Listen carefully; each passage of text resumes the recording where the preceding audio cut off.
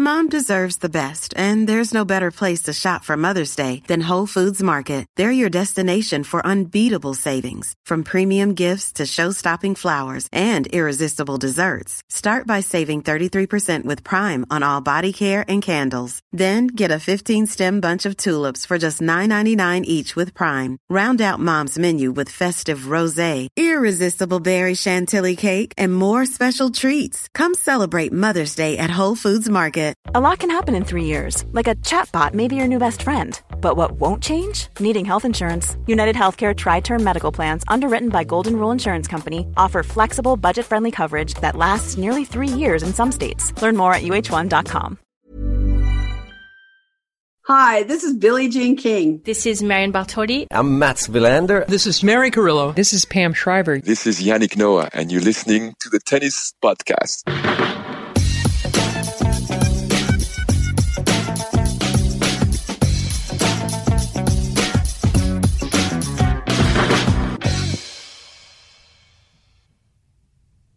You're presenting, right, David? Oh, am I? I thought you were. How long could this have gone on for? Oh, sorry. I thought you said, do you want me to present? And that's what I was replying, Catherine, yes, I think so too. do you want to present? I'm happy either way. You said, yes, I think so. I thought that was, do you want me to present? Okay. I can present, not I'm a quite problem. happy to present as well. What would you prefer? How long would we have... I thought you were hearing the interference that my phone was causing in my ear, but apparently not. Well, hello, folks, and welcome to our first WTA Finals Tennis podcast, or should I say Akron WTA Finals Guadalajara Tennis Podcast. I think that's the full title of the event. We are reunited, the three of us, for the first time in a little while, or it feels like a little while. Does it feel like a while to you, David? It does a bit, yeah. Yeah, because I get a bit confused about who I'm talking to and who's presenting sometimes. Anyway, we work it out in the end. And, yeah, I think you should say it like that once and never again. No offence to the sponsor. It's just that it's a bit of a mouthful, isn't it? Do we know what Akron does? Matt, this is my first opportunity to ask you a question that you don't know the answer to. I was really hoping that wasn't going to be coming to me. Google. Do we know what Akron does? Akron... Well, we're giving free ads to these people. It's a city in Ohio. It's a children's hospital. It's a movie, a 2015 movie. It's a seascape resort in Greece. Oh, I hope it's that. It's a beach bar in Greece. Oh, even better. I would say that Akron, whoever they are, need to improve their Google search optimization. Okay, they seem to have a website that's entirely in Spanish. Matt? Oh no, it's me again, isn't it? Hang on. It's you Let me again. get Google up. I think they should sponsor us. You need to put in Akron, Mexico to get, I think, where you need to be. Otherwise, you'll end up in Ohio, which I don't think is where we want to be. Just talk amongst yourselves. Oh, hang on. It seems to be... Is it engine oil?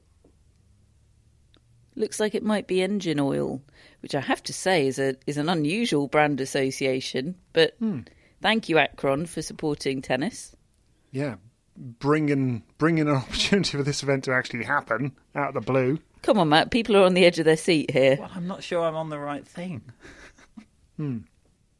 Akron, Movamos al Mundo is their sort of subheader. Sort of, we move the world. That's a big claim. Yeah, I think it's sort of Halfords type paraphernalia. Okay, well, welcome Akron. They opened their first gas station in 2018. Oh right, okay. Big dogs. Anyway. Anyway, thank you for supporting the WTA finals. Hey, look, this event came close to not happening, didn't it? It really did, and it's a triumph that it's on.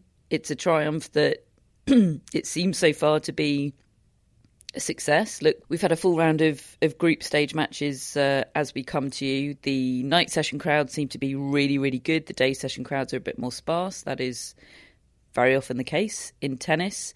The quality of the tennis so far seems to broadly be very good. I think the altitude is perhaps less of a mayhem-causing feature than some people feared. I think generally everyone's feeling pretty positive about the Akron WTA Finals Guadalajara. Well, and nobody more than Garbiñe Muguruza, who I listened to all the pre-tournament press conferences and listening to her talk about the moment she found out that it was going to be held there was the highlight of all the pre-event press conferences, because it reminded me of Muguruza maybe 5 years ago when you'd ask her a question and she would light up. She would really be engaged and she would really let you know how she feels. And she's seriously moved by the fact that it is being played in South America. And, you know, she thought she would never see the day. She really said it would take such a lot for this to happen. I mean, frankly, it's taken a global pandemic, ultimately, is what she was saying. And for her, it just means the world, because she's obviously got Venezuelan roots as well. And she said when she heard Steve Simon announce it, she kind of needed confirmation that she wasn't reading it wrong. And you could tell in the match she played the other night. I mean, she got an amazing reaction from the crowd, and it was absolutely capacity. And she just lost a heartbreaker, and yet she was smiling as she walked off and patting her heart, you know, because of what it had meant to her. So I think it is really well received, and I think the players are, and everybody there seems really happy to be there. Can I just get ahead of the people that email us or tweet us to say that Mexico is not in South America? Technically, it's Central America, but yes, we are following Garbiñe's lead here with this. Sorry, I just thought I should point that out, because otherwise other people would. I think she might have said Latin America. That's what she said. Yeah, sorry everybody. Yes, I know where it is really. That was the. So we've had 4 singles, 4 doubles matches as we come to you on Friday morning. That was, I mean, very clearly the match of the tournament so far, Matt, wasn't it? It was, yeah, I mean, deciding set tie-break. Box ticked for brilliant match. Yeah, and look, sometimes you get matches which end up in a deciding set tie-break, and that feels completely inevitable because no one's getting close to breaking serve, and it just sort of meanders to a final set tie-break, and that's great, you know, because that's a great climax. But this one, actually, there were lots of close games and sort of lots of drama en route to the final set tie-break. So you sort of had the best of both. You had a really exciting final set with this great crescendo as well.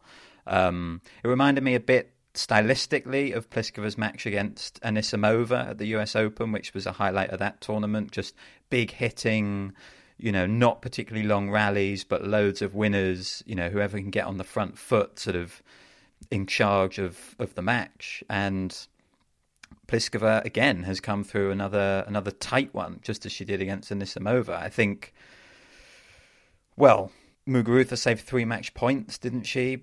But I also felt like she probably should have won it. You know, she was up a mini break, I think 3 times in the tie break, and every time she looked like she had it, she just made some errors, or Pliskova came up with something brilliant. So I think, you know, Muguruza loved the occasion, loved the crowd. She really had a lot of support. She was sort of feeding off their energy.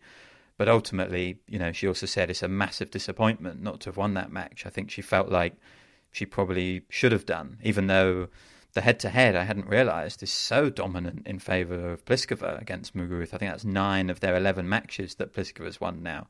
But yeah, Muguruza, this feels like one that got away, especially after winning that first set and having those chances right towards the end of the match. Her forehand really let her down. I think 4 of the last 5 points of the match were Muguruza forehand unforced errors. But yeah, it was by far and away the best match of the tournament so far. And it doesn't put Pliskova top of the group. It puts her second in the group, because Anett Kontaveit earlier on in the day, the first match of the tournament, in fact, had come out and beaten, frankly, a predictably tired-looking Barbora Krejcikova in 2 straight sets in the day session that day, 6-3, 6-4. So straight sets win puts Anett Kontaveit top of the group. Anett Kontaveit, I can't believe I'm mentioning this, is favoured by our social media followers to win the tournament. Am I right? Correct, Catherine. What a moment for you, David. Catherine keeping across the pole there. That I don't know. That really did take me by surprise. I don't know. Would it have done for you that of the 4 players that, you know, is that what you thought? So she was favoured from her group. Yes, right. To come out of the group top. Yeah. Well, no. I mean, I've predicted Muguruza to win the tournament because I was so taken by those quotes, David, and just taken by how happy she looks everywhere, social media, on the court. She just looks delighted. And I always think a happy Muguruza plays her best tennis. Now, obviously, she's second from bottom of her group at the moment. But hey, she was, you know, as we've just discussed, she probably should have won that match, and she's playing very good tennis. But no, I didn't. I picked Muguruza to win the tournament. So, but I mean, I see the argument. Very often, the ones that are successful in this tournament come in with momentum. I get it, and she did look in that opening match against Krejcikova like a woman on a mission. She did. There was a real steel and a real focus about her. She was doing that marching around the court. She's a different player, Catherine, I think. She is. And I think maybe... And look, I know her results. She won about 4 of the last 7 tournaments coming into these finals.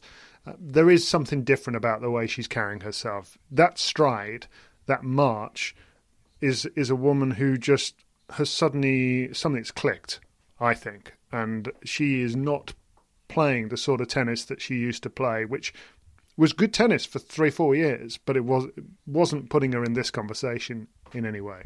Yeah, I think I used to think, how does she win these big matches? And now it's more, how's she going to lose one? You know, with the form she's in, the look she's got, it seems like it is perhaps set up for her at the right time, just on this form. I think sometimes there's a potential worry that, you know, they've burnt themselves out getting there, but also momentum is important as well, isn't it? And on the other side of the coin, you had Krejcikova, and it was really stark, the contrast between them. Kontaveit in the best form of her life, certainly the best form of the season, and Krejcikova just struggling a bit at the moment for very understandable reasons. She looked pretty exhausted last week in Prague, faded quite dramatically against Kerber in the match there, had a bit of a leg injury, and it's an absolutely incredible commitment she's made to both the tour, to still go to Guadalajara, and also to her country to play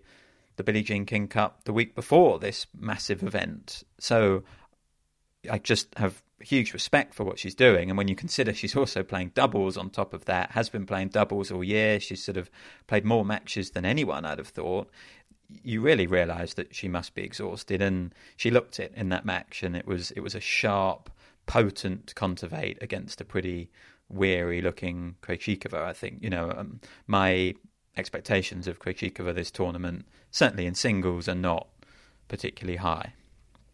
Yeah, same. It just looked like too much, didn't it? It was quite strange seeing her so powered down, really, because she's got those incredibly strong-looking legs that just look like they could probably carry her through anything.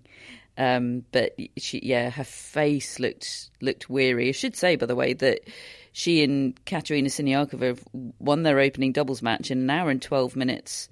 They beat Sharon Fishman and Juliana Olmos, of course, from Mexico, Juliana Olmos. So that's quite a win, because when I was watching that Krejcikova-Kontaveit match, I was worried for Katerina Siniakova, because, you know, they do seem like, all other things being equal, they are the best doubles team in the world, or they certainly should be, you know, going into this tournament feeling like yeah, we should be winning this thing. Do you know, in this instance, I think the doubles might get her back on track, because she spoke after that singles and sounded downbeat, sounded exhausted. She said she felt physically okay, but she said, I am still looking forward to my doubles match. And as you said, she's just won that 6-4, 6-1. I just wonder whether, given that the conditions are so severe there with the altitude, maybe that's the moment. Maybe that's the result that will just get her back on track. It's going to be quite interesting, I think, the next 2 singles matches she plays. Maybe. I mean, I certainly don't think she's not going to be happy. She's not going to say to herself, well, you know, it was a big ask, wasn't it? It's a long way. It's altitude. It's a good thing that I'm here and I've qualified. Well done, me. That's definitely not what she's thinking right now. She's made of far sterner stuff than that. So yeah, it will be interesting, very interesting. Incidentally, how of the tennis we've seen so far, and we'll come on to talk about the other group in just a moment. Of the tennis we've seen so far, how big a factor does the altitude look to you? And also in this conversation, can we all talk about how nice the court looks?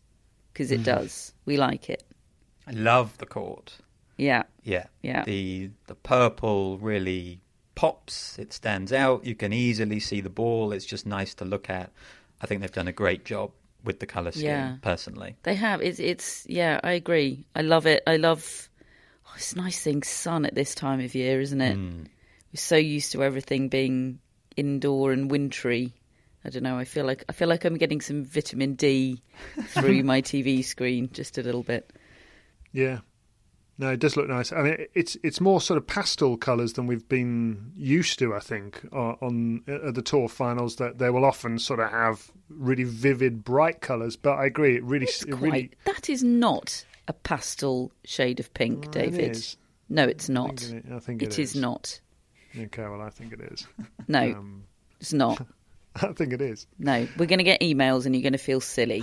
I'm already going to get the emails from what I said earlier. That was silly. No, we've got ahead of them, David. Well, help us out with this one, Matt. Is that a pastel shade of pink? I mean, I wouldn't have said so, but I feel like maybe David's had a conversation with his wife. That's an intense, strong pink. The outer, the bluey grey is maybe a... You could. I mean, I still don't think it's pastel-y, but you could make a stronger argument. But the pink is pink. Maybe it's just the colour settings on your TV, Catherine, or maybe it's them on mine. I don't know. But anyway, in terms of the question about the altitude, I would say it's having a big effect, and actually, it made me look up what sort of altitude we're talking about. Last night, and I think it's 1,500 meters above sea level, which is a lot. And hearing the players talk about when they first arrived, and all of them were saying that they're having to string their rackets tighter as a result, because they just couldn't control the ball. The ball's flying through the air, and suddenly they didn't really know what to do with it. And Paula Badosa was saying that she started off thinking, I need to put more spin on the ball to control it. And then she started to think, well, actually, maybe I need to hit through the ball more to be more aggressive. And there are real question marks going on in the heads. And the two players that I think, well, showed, I suppose, three players if you include Kontaveit. But I mean, Sakkari just looks perfectly at home in these conditions with her power and her really muscular topspin, and so did Badosa, really. I mean, that match last night, she was 4-2 down and she won 10 games in a row. And I think she was part of that. She spoke afterwards about how she realised 4-2 down, I've got to stand up to Sabalenka here. I'm getting pushed around. I've got to meet fire with fire. But Sabalenka's game, I mean, until 4-2, I thought, this altitude is perfect for her. It's going to play so fast and she's just going to knock people off the court. But she's got to hit the court. That's the problem. And she was suddenly hitting the back fence because she had no control at all. And it just seems to exaggerate and amplify whatever it is that you're doing, those conditions. And of course, she's the Madrid champion, and that's famously played at altitude. This is much more altitude. It's much more impactful, I think, on the style of play. But in Madrid, it looked like all her shots had boosters on them, and I think Ash Barty was the only player who really got close to her. She just blew everyone away. But she was in great form that week, and she comes in this week, obviously having had COVID, having suffered with it, I think, for 4 or 5 days in Indian Wells, been stuck in quarantine there, only played a couple of matches since. She wasn't coming into this in particularly good form. And just a line from the pre-tournament press conference that stuck out to me was from Sakkari saying, whoever embraces kind of playing ugly tennis this week and accepts that you're going to make some errors that you're not used to making, that's probably going to be the person that's going to win. And I read that quote and I thought, well, that doesn't sound like Sabalenka to me. I mean, when it starts going wrong, I don't trust her. I know we've seen her at times this year make some progress with sort of winning when she's not at her best, but the US Open semi-final just stands out in my mind. It was a similar match to yesterday. It started brilliantly, wheels came off, never recovered fully, and yesterday was even more extreme and more dramatic because, as you said, she lost the last 10 games in the match and really wasn't finding the court for much of that time. So, yeah, I think if Sabalenka can play well, I think the conditions might help her. But if she's struggling with her game, which it seems like she is, it just seems like an absolute nightmare for her. And Paula Badosa, on the other hand, I thought, just as David said, was great. Sort of stepping in when she needed to, but also kind of holding back and letting Sabalenka implode most of the time. Yeah. Now, before we talk about the last remaining singles match that we haven't discussed, I'm just that is what I'm. This is not good radio, folks. But I'm holding up a picture of what the court looks like on my screen to David, so we can establish whether this is a perception thing or whether there is. Yeah, I mean, it looks nothing like that on my screen or on the Instagram picture that I'm looking at the moment. Well, can I see what it looks like on your screen? Well, David, that's a picture of two tennis players without the court. On a court, standing on a court, Catherine. I need the pink, David. Yeah, but I don't see the same as you're seeing, Catherine. The image you've got there is nothing like the one on my TV. Okay, then. So it was a needless argument, which seems to be continuing. Oh, there you go, then. That is not bright. It's also vivid. Not pastel, but anyway, okay. This is terrible radio. As Matt said earlier, I've referred it. Anyway. So, Sakkari Świątek. Now, I've got this on my screen at the moment. I watched some of it yesterday. I'm having a bit of a rewatch of this in light of the statement that we've had from Świątek after this match.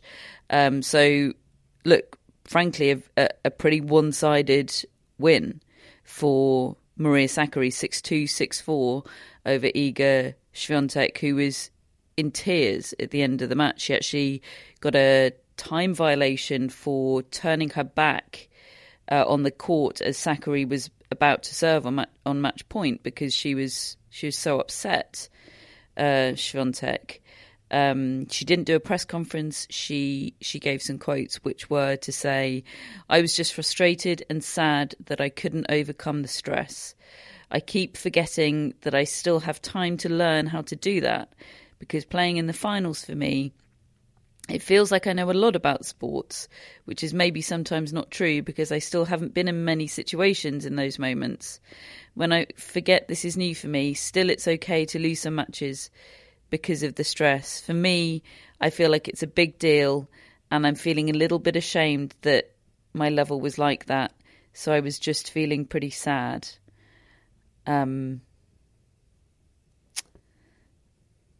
Which is sad, isn't it? It's sad to hear her talking like that. I mean, we let's remember that she didn't have the opportunity to play the WTA finals last year in her breakthrough year when she was absolutely riding high on reaching on winning the French Open, rather. So this is a new experience for her, as much as she's had this really consistent year at the top level and she feels really established established now. This is her first WTA finals. This is an all brand new experience, and she's obviously putting a lot of pressure on herself to perform there. I mean, it's difficult to tell for me how much this is about all of that and how much this is about Maria Sakkari, because Swiatek has a Sakkari problem for sure, and I think she said, didn't she, that she was thinking about in particular the French Open match that they played, the quarterfinal that they played, throughout this match, and she went down a really early break, and it felt like just her head went down, and she thought, oh, it's happening to me again. She's lost to her 3 times this year. She lost to her in Ostrava in September. I think obviously the hardest loss was at the French Open, of course, but I think Swiatek has a Maria Sakkari problem. Yeah, I think she does have that problem, and I think that Sakkari is the reason she lost the match, really. I don't think Swiatek was great. She was hitting a lot of drop shots. Some worked, some didn't. But she was just getting pushed around, knocked about on the court by somebody who seems totally in the right place with her game in those conditions. And I mean, Sasha Bayan did an interview after Karolina Pliskova's win, and he actually named Sakkari and Badosa as players that he expected would be comfortable in these conditions from the baseline, at least, because of the topspin, the inbuilt natural topspin they have on the ball. And I mean, Sakkari was just never troubled, really, in this match. And at the same time, I do suspect that Swiatek's emotions are partly as a result of all the build-up. You know, there's been basically 18 months of build-up from when she won the French Open and not able to play it last year, and now here she is, and she wasn't able to produce. She wasn't able to be competitive, really, in the way that she would have wanted to, and it was hard to watch that. And actually, it did raise the point that this is what Naomi Osaka, in a maybe a clumsy way of doing it, but this is what she was. One of the things that's come out of that is that, and it's not the first time. I mean, it has happened before, but I think we're more easily accepting and able to identify that Swiatek didn't come to a press conference, and that's absolutely fine. Personally, I'm glad she didn't come if she felt like that. Her quotes are good and honest, and hopefully we'll have a chance to speak to her again after the next match. But I actually think it's really important that she was just given the space to not come. And I don't know any journalist who's not okay with that. Absolutely, yeah. That's a very important point. And they were incredibly insightful quotes. And I think the journalists will feel like they've got what they needed from her in terms of her honest take on that match and how and why she's feeling the way she is. And good on her for giving those quotes.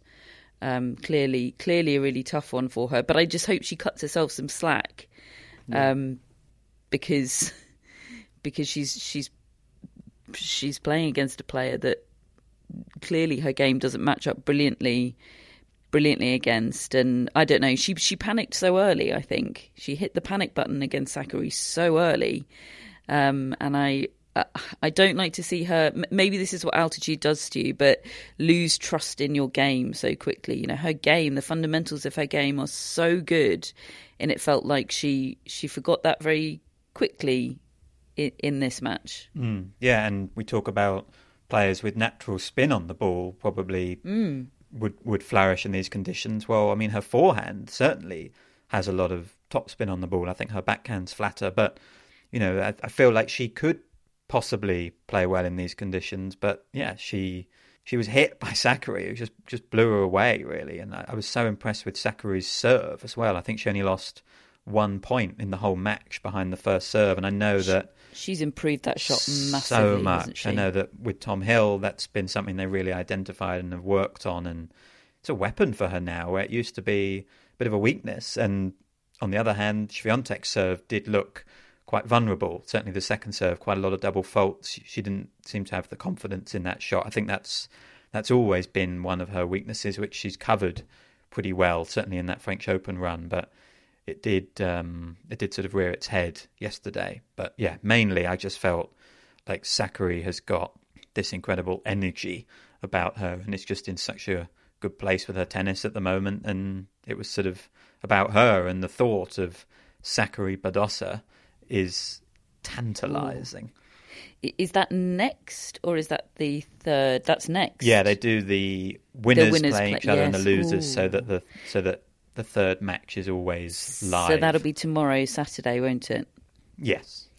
Yeah, we'll talk through the next round of scheduled matches in a moment. I'll just take you through the doubles results that we've had so far. I mentioned a win for Krejcikova Siniakova in that same group. We had a win for Shea Su Wei and Elisa Mertens over Alexa Geraci and Desiree Kravchik, 7-6, 6-3.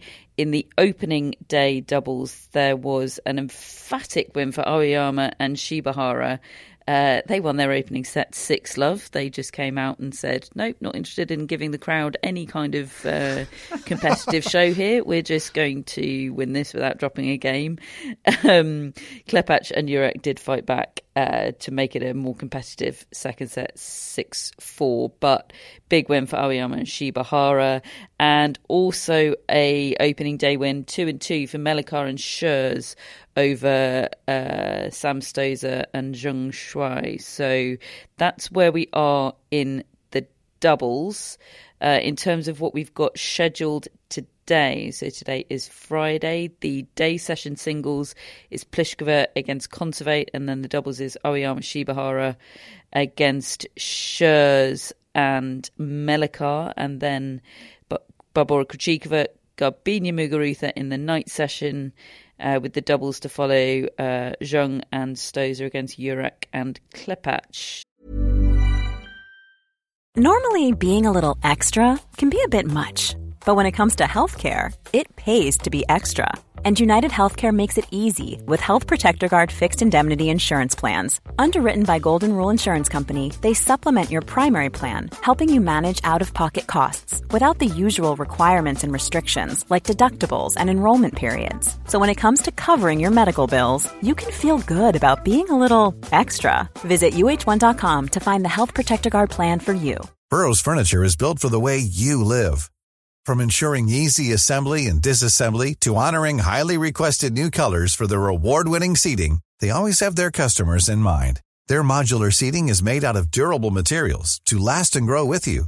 And with Burrow, you always get fast, free shipping. Get up to 60% off during Burrow's Memorial Day sale at burrow.com/ACAST. That's burrow.com/ACAST. burrow.com/ACAST. Hello, Tennis Podcast listeners. David here. Now, you might know that I love a bit of cooking, and I think I'm quite good at it.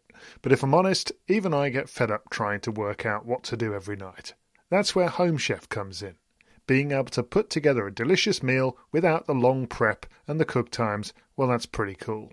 Home Chef provides fresh ingredients and chef-designed recipes conveniently delivered to your doorstep to simplify your cooking experience. They have over 30 options a week and serve a variety of dietary needs, so you don't have to worry about what to make ahead of time. Not only is it convenient, but it's economical too. Home Chef customers save an average of $86 per month on groceries. Now, for a limited time, Home Chef is offering Tennis Podcast listeners 18 free meals plus free dessert for life and, of course, free shipping on your very first box. Go to homechef.com/tennis. That's homechef.com/tennis for 18 free meals and free dessert for life. You heard it right. So what's going to happen in Pliskova Kontaveit? This will be out of date by about 10 p.m. tonight, folks, so be careful. So let's get in there quickly. I'm going to talk really fast and say that Kontaveit's going to win. There you go. I think so too. She's irresistible at the moment, Kontaveit. Yeah, full house for Kontaveit. Muguruza in the night session? Yes, I think so. Yeah. Although Krejcikova beat Muguruza at the US Open, didn't she? That was a controversial match, actually, wasn't it? With Muguruza, there was aggro. Wasn't there a finger wag? I think among other things. There was a handshake moment, wasn't there, when she said something like "very unprofessional" or something like that to her face. Yeah. Ooh. And poor old Krejcikova was wiped out, wasn't she, by whatever she was feeling physically. Very awkward. I had forgotten about that. How excellent. Okay, great. I'm going to go for a Muguruza win as well, I think. Me too. I mean, I've predicted to win the tournament, so I need... She needs to win sharpish. Can't turn my back on her now. The other... so Saturday's singles matches will be, as we said, Badosa against Sakkari and Swiatek against Azarenka. Yeah, so... I've got Badosa winning the whole thing. Have you now? Me too, actually. Do you feel any different now after seeing Sakkari, Matt? Has that made you waver? Possibly, but then I would fall back on my sort of general feelings about both players, and that, Badosa's just shown us she can win a really big tournament. I think Sakkari's sort of still got that to prove a little bit. We've seen Sakkari look amazing.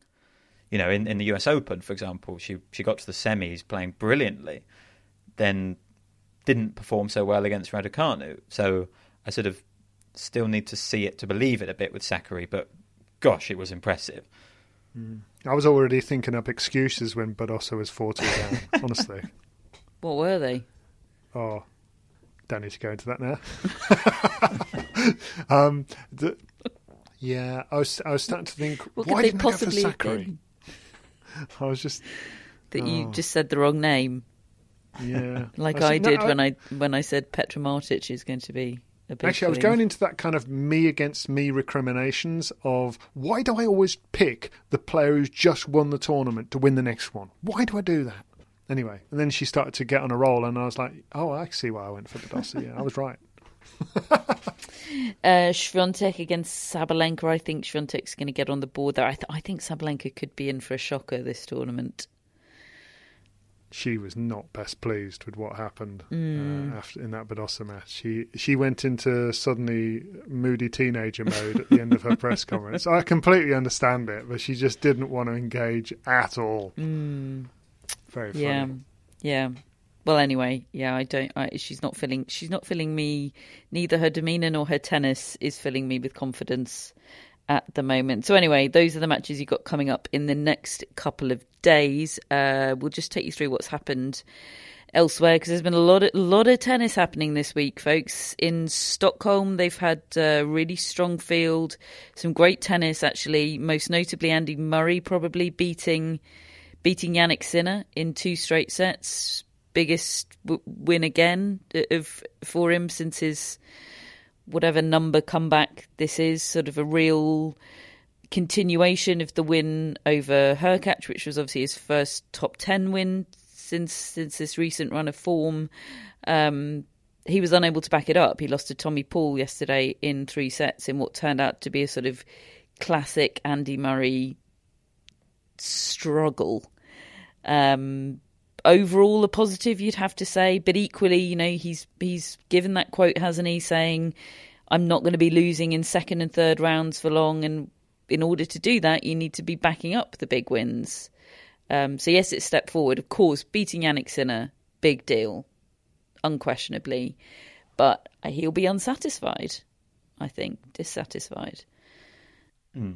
He probably leaves in a similar place to how he's left a lot of these tournaments. There's progress made, but he's frustrated. I think this is the end of his season now, isn't it? He said he's not going to play the Davis Cup finals, and I almost tweeted something really snarky actually, but I decided not to. Just taking stock of Murray's career at the moment, and you get some people who say we talk too much about Murray these days because he is losing in the second, third round of these tournaments. But this is one of the most remarkable stories in tennis at the moment, what Murray is doing. And the fact he's out there at all, the fact he's beating top 10 players, I find it fascinating. What it says about him as a person as well, that he is trying to do this. And the level of his tennis is really high. And if he can maintain fitness, and that is a big if, because, it does feel like we don't know what the next injury around the corner is with him, having had so many problems in these last few years. But I really think the outlook is way more positive for Murray than it was a year ago, even a few months ago. You know, even at Wimbledon, he's playing so much better than he was, and I'm just sort of in awe of what he's done, and I'm looking forward to watching him next season. Is sort of how I end up feeling about it. Agreed. I'm looking forward to seeing the product of an Esteban Carril off-season. That could be very interesting indeed. The semi-final lineup in Stockholm is Tommy Paul against Francis Tiafoe and Denis Shapovalov against Felix Auger-Aliassime. So 2 inter-country face-offs. I imagine the tournament would be pretty happy with that last 4 lineup. In the next gen finals, the semi lineup is set. It is Sebastian Korda against Brandon Nakashima and Matt? Sebastian Baez. Sebastian Baez against Carlos Alcaraz. So it is a good tournament for Sebastians. That's my takeaway. Anything else to add? I do think it looks a bit dowdy indoors, doesn't it, compared to the Guadalajara scenes? But the crowd is fantastic. You know, the atmosphere they've got there is really good. I haven't really had a chance to properly process what I think of the rule changes, other than the fact that I like the fact that they just crack on with it immediately when they get out there, which is, the main one. Any other thoughts? That's an event that I'm really happy exists, and it definitely has made me pay more attention to these young players, I think, over the last few years. I feel like I've got to know them a bit better with this whole sort of next-gen branding, I suppose, and I think it's good that they trial rule changes, absolutely. It's an event I'm going to watch highlights of rather than full matches, personally. I'm not a big fan of first to 4 games in a set, but I sort of quite like the other rule changes that they're trialing. I saw Alcaraz play the most astonishing rally against Nakashima. This defence turned into this great sort of reflex at the net, and I think he's won all his matches so far. He looks a cut above, to be honest. Maybe him versus Korda would be an interesting final. But yeah, I think once again it's been a success, I suppose. Yes, I feel the same. Really pleased it happens. I generally support their experimentation with rules. I always fall down the rabbit hole of just getting angry about the scoring. I just think, no, we've tried that. Just don't mess with the scoring. Mess with everything else. I'm up for that. But I tune in and I see a scoreline that I can't understand and can't be bothered to try and understand, and I find that off-putting. I don't want to see 4-3, 2-4, 1-4. No, that's not good. Everything else I'm on board with. So that's what's happening in the Next Gen Finals in Milan. We've had a couple of other bits of news. Emma Raducanu she's let the cat out of the bag. The cat was given a jolt out of the bag by Simon Briggs, intrepid tennis correspondent Simon Briggs, that she is going to be working with esteemed coach Torben Beltz over the off-season and heading into the Australian Open, which I think has been greeted universally positively, I think. I mean, his CV speaks for itself, I think, David. Yeah, you can never know until people work together, whether they fit and all the rest of it. But just on the face of things, as you say, great CV for all the work he's done with Emma, with Angelique Kerber, and he brought her through from a really sort of formative stage in her career, and was there when she was at the top as well. And he came and went, and then had some time with Donna Vekic, and then came back again. I just think he seems like a really good guy for starters. Every time I hear him talk, and I've heard him do on-court coaching in the past, I just really like the way he talks to people. He's respectful, he's approachable, it feels like, and just like a decent bloke for a start. And he's clearly a very, very good tennis mind as well, and he got the best out of Angelique Kerber all the way through her career, it seems to me, and you never know whether it'll fit, but to me it seems like a really good choice. Yeah, there's a really interesting article that Simon's done with Matt Little, the fitness trainer of Andy Murray, sort of speculating about what Emma Raducanu needs to work on physically during the off-season. It's full of praise about her physical stature now, not suggesting there's any sort of lack of fitness, but just in terms of taking the next level, I found it very illuminating.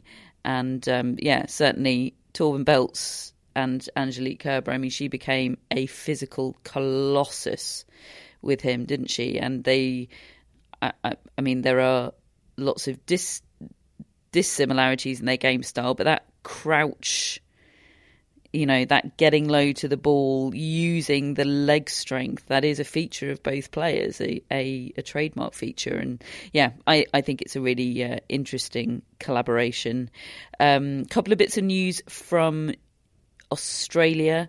We've had the announcement from Craig Tiley that both women's semi-finals will now be played in the prime time night session, rather than previously they were played in the day session. Men's semi-finals will both also be played on the same day now, on the Friday, one in the day session and one in the night session.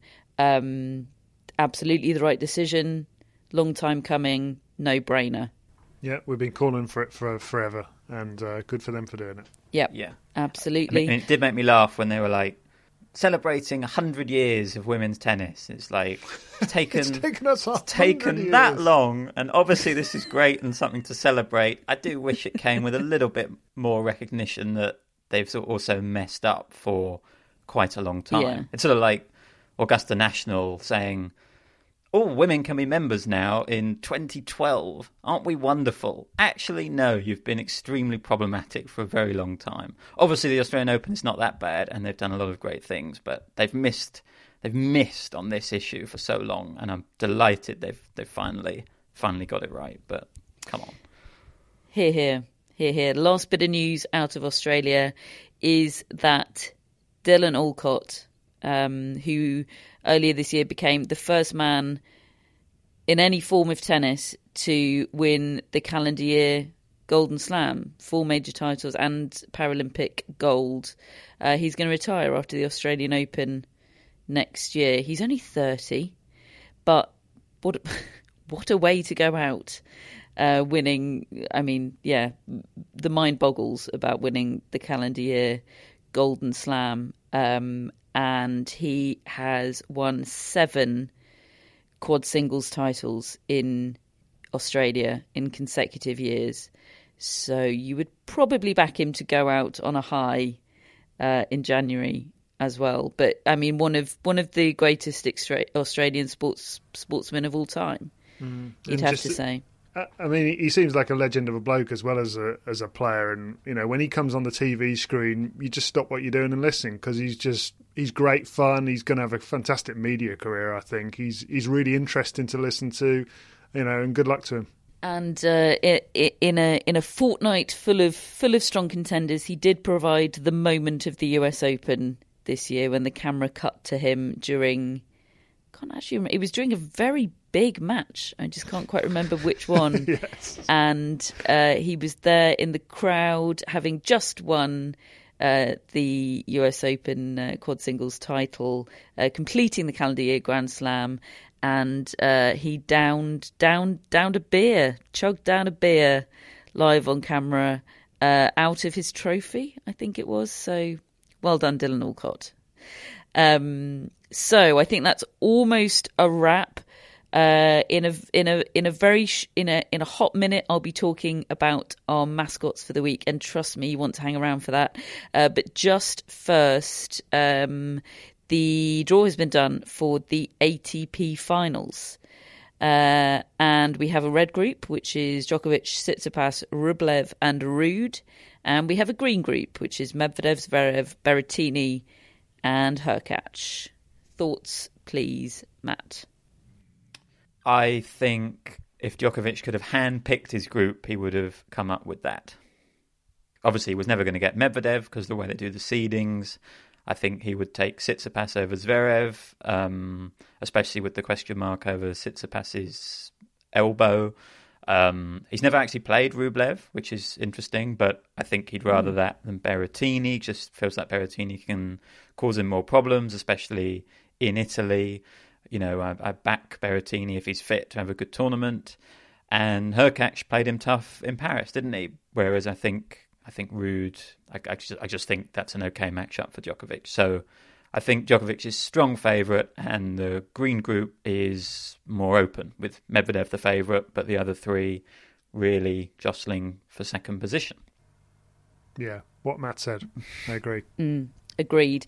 Thank you, Matt, for covering all bases, leaving me just a moment. Let's take a moment to talk about our mascots for this week, Chester and Ernest, who are, folks, donkeys.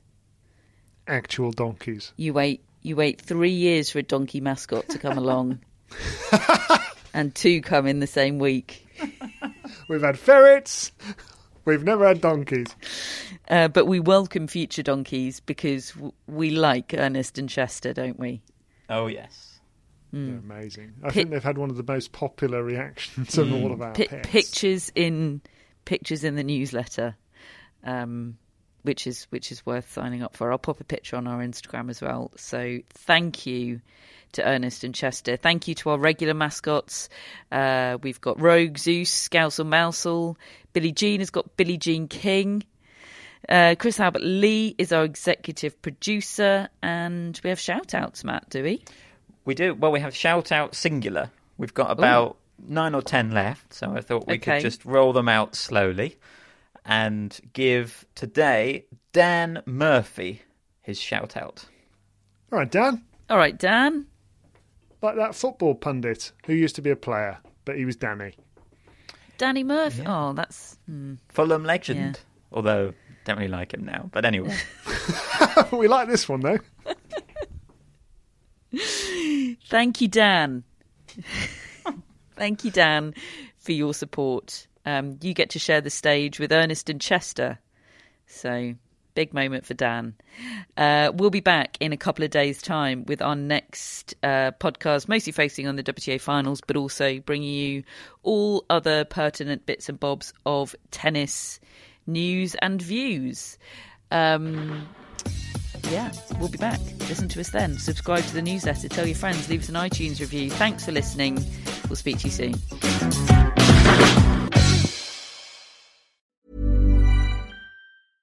Want flexibility? Take yoga. Want flexibility with your health insurance? Check out United Healthcare Insurance Plans. Underwritten by Golden Rule Insurance Company, they offer flexible, budget-friendly medical, dental, and vision coverage that may be right for you. More at uh1.com. Planning for your next trip? Elevate your travel style with Quince. Quince has all the jet-setting essentials you'll want for your next getaway, like European linen, premium luggage options, buttery soft Italian leather bags, and so much more. And it's all priced at 50 to 80% less than similar brands. Plus, Quince only works with factories that use safe and ethical manufacturing practices. Pack your bags with high-quality essentials you'll be wearing for vacations to come with Quince. Go to quince.com/trip for free shipping and 365-day returns.